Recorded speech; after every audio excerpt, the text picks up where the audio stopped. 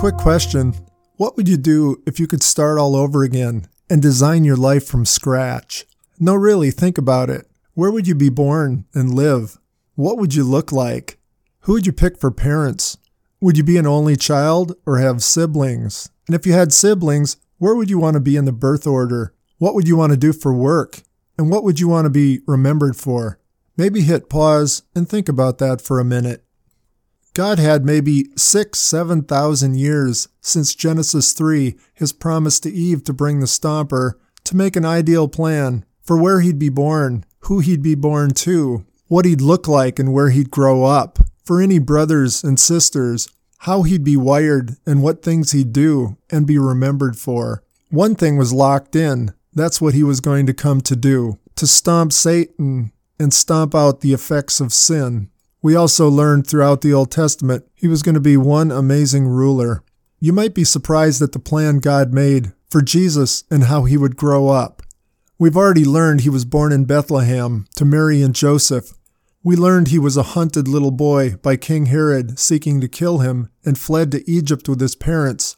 And other than one incident recorded by Luke and a couple verses also recorded by Luke, we don't have any direct history of Jesus growing up. By growing up, I mean from toddlerhood to about age 30, when he could become a teacher or rabbi and people would listen to him. 30 years of growing up Jesus, one incident and 2 verses. We're going to look at that incident from Luke and the 2 verses, but then I've got a few surprises for you. The incident happens in Luke chapter 2. Jesus is 12 years old at the time. In Jewish culture, at the age of 12, a boy became a son of the commandment and an official member of the religious community. That's kind of a big deal. Jesus is now 12, and his parents make their annual trek to Jerusalem for Passover. I've already mentioned in episode 83, Jesus almost certainly spent that week every year with his boy cousin John, while Mary and Joseph visited Mary's relative Elizabeth and her husband Zacharias. Luke doesn't tell us what happened on the trip, but he does tell us what happened on the trip home. Mary and Joseph would have been joined by other relatives for this important festival in Jerusalem. On their way back, they assume Jesus is tagging along somewhere and don't realize until nightfall that Jesus isn't with them. Toward nightfall, they do a little head count and realize Jesus isn't in their party. Deeply concerned, they head back to Jerusalem. It took them 3 days to find him, and they finally found him dead center in the teaching area of the temple. He's surrounded by teachers. He was listening to them and plying them with questions. The teachers are amazed at this kid's understanding. Yes, he's a 12-year-old son of the commandment and a member of the religious community, but his insights are unbelievable. While the teachers are amazed, his parents had a little different reaction. I mean, this is a biblical version of Home Alone. They ask, "Why have you treated us like this? We've been searching for you." Jesus replies, "I thought you'd know. I'd be in my daddy's house." Jesus wraps it up quickly and heads home with Mary and Joseph. Here's where we get our second verse on Jesus growing up from Luke. Once back in Nazareth, it says, "And Jesus went with them to Nazareth, and he continued in subjection to them." This young Jesus, who amazed the religious teachers, goes back to his little hometown and is obedient to his young, blue-collar parents. They're probably under 30. The Son of God, keeping the 5th commandment, honor your father and mother. Then the text tells us more about growing up Jesus. And Jesus kept increasing in wisdom and in stature and in favor with God and men. I draw on the whiteboard for my students. Wisdom equals mental. Stature equals physical. In favor with God equals spiritual.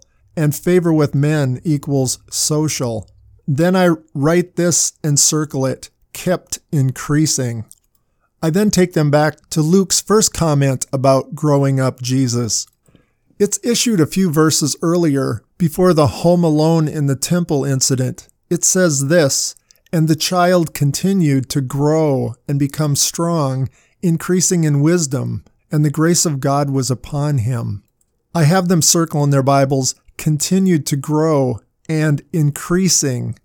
What does it mean Jesus grew and increased and became?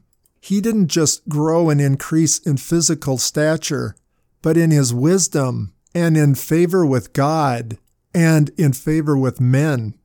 It sounds like Jesus learned, and he learned how to please God, and he learned social skills. Did Mary ever say, "Yeshua, get your elbows off the table. What's the matter with you? Were you born in a barn?" Well, okay, but get your elbows off the table. Some people really struggle with this. They think that if God became a man and dwelt among us, he had to be the complete package from the get-go. The God of the universe shrunk into a itty-bitty baby package. But Luke doesn't make it sound that way at all. Jesus, the Son of God, grew into his skin as the Savior and King.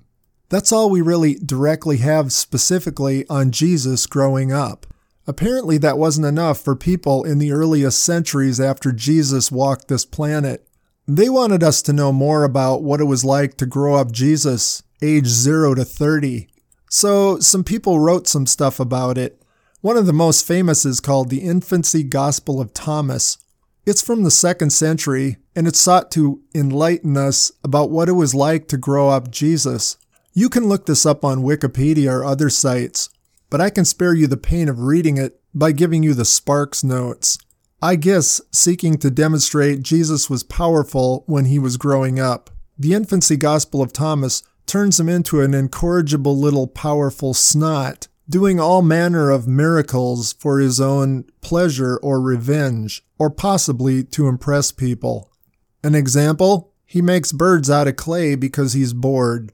Or he gets mad at a child and curses him and he dies and his parents are blinded. Or he stretches a piece of wood to help Joseph, his father, the carpenter, make a bed for a rich client. Do I need to say more? That's not growing up Jesus. But here's the surprising thing I promised at the beginning of this podcast. If you're willing to dig a little in Scripture, we find a lot more about what it meant to be growing up Jesus. One of those clues is when he was dedicated at the temple when he was 8 days old. Mary and Joseph offered a pair of turtle doves as an offering. And that was supposed to be a lamb, but the book of Leviticus allowed for turtle doves to be substituted if the people were very poor. It appeared, at least as newlyweds, Mary and Joseph were living on love because they were the poorest of poor. We also find in earlier accounts that after they left Egypt, they settled back in Nazareth. People from Nazareth were seen as, how shall I say this, hillbillies maybe?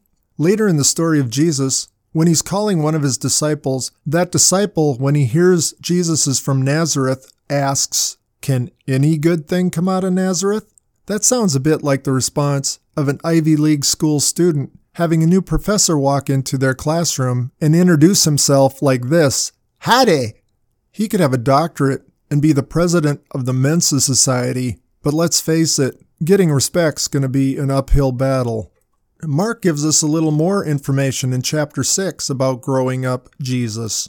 Mark tells us he had 4 brothers, James, Jonas, Jude, and Simeon, and sisters. Did you know that? To be fair, the Catholic Church calls them cousins. They arrived at this conclusion based on some 2nd century ascetics. Those dear folks concluded marriage and sex were sinful, were a part of the fall of Genesis 3. This eventually worked its way out into the teaching of the perpetual virginity of Mary, that she and Joseph never consummated their relationship. Jesus having brothers or sisters under that scenario would be a neat trick. With all due respect, God made marriage and sexual desire before Genesis 3 and the fall. Go back and read Genesis 2 and follow that up with the Song of Songs. God in Genesis 2 and Solomon in the Song of Songs says the ascetics are wrong. We'll meet 2 of his brothers, James and Jude, who write 2 of the books of the New Testament later in our podcasts.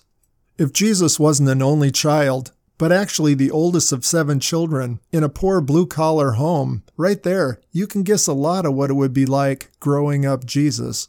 Then there's a little clue back in the middle of the Old Testament, Isaiah 53.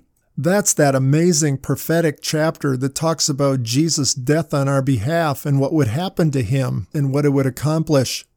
But right at the beginning of Isaiah 53, it says this, There is nothing of beauty or majesty about him, nothing about his appearance that we would be attracted to him. Isaiah differs from Hollywood on this one. Whenever Jesus is portrayed by an actor in Hollywood, he's got a James Earl Jones voice, and he's gorgeous. But that's not what Isaiah says. I tell the girl students in my class, if Jesus was in this class and asked you to the spring dance, you'd kind of stall, hoping that you got a little better offer. You'd tell your friend, Jesus is really nice, but I was kind of hoping so-and-so would ask me. Did you know that about Jesus? Lost in the crowd plain? Here's another thing about growing up Jesus that hits really close to home for me. Joseph, Jesus' adopted human father, never shows up again in the New Testament after Luke chapter 2, the Jesus at 12 years old in the temple story. We'll find later in Jesus' story, his mothers and brothers come to see him several times during his ministry, but there's no mention of dad. And when Jesus is hanging on the cross, we'll see one of the things he does is assign John, the disciple, the responsibility to care for his mother. That's almost irrefutable evidence that Joseph is dead. It's entirely possible. Growing up Jesus meant growing up fatherless. And if Joseph died, Jesus was the man of the house. The man of the house with 6 siblings and a widowed mother. Growing up Jesus would have been growing up in a home broken by tragedy. I grew up in a home without a dad, with 6 brothers and sisters. It has a shaping effect. Then there's 2 more verses found in the letter to the Hebrews. The first one is Hebrews chapter 5. It says this about Jesus, even though he was God's son, yet he learned obedience through the things that he suffered. Let me repeat that. Even though Jesus was God's son, yet he learned obedience through the things that he suffered. I think that means what it says. In suffering and pressing through it, he learned how to be a son of the commandment, how to obey and love God with his heart, soul, mind, and strength. Jesus clearly struggled. I asked my students, did an adolescent Jesus have zits? Did his voice crack at the worst possible time? I'd answer that yes. And so would the writer of Hebrews with our next statement. In chapter 4, the writer calls Jesus a high priest we can trust. Why? Because he understands our weaknesses. For he was tempted in all things as we are, yet without sin. Let that soak in a minute. The writer of Hebrews, carried along by the Holy Spirit, tells us nothing can happen to a teenager or young person today that Jesus can't empathize with. He understands those hard places. What does it mean he was tempted in all things as we are, yet he didn't sin? It sounds like it means he was tempted in everything we are, yet he didn't give in and sin. Hebrews 4 and 5 tell my students, Jesus knows what it's like to be a 12 or 13-year-old student living in our culture because he was a teen who struggled with the same things, struggled without failing. God had at least 6,000 years to figure out where Jesus would be born, what he would look like, where he would grow up, who he would grow up with, and how smoothly his life would work. And we've just reviewed God's decision. This is how he would grow up Jesus. And as we have learned in the Old Testament and will learn going forward, God has a purpose behind all of it. That's true for Jesus. That's also true for us. At approximately age 30, Jesus was considered all grown up. And all grown up, it was time for him to start doing what he'd come to do. And the gospel writers tell us the first thing he does, he doesn't do at all. Someone does it to him, his boy cousin, John. And we'll look at that first event in the mission of the all-grown-up Jesus in our next word picture.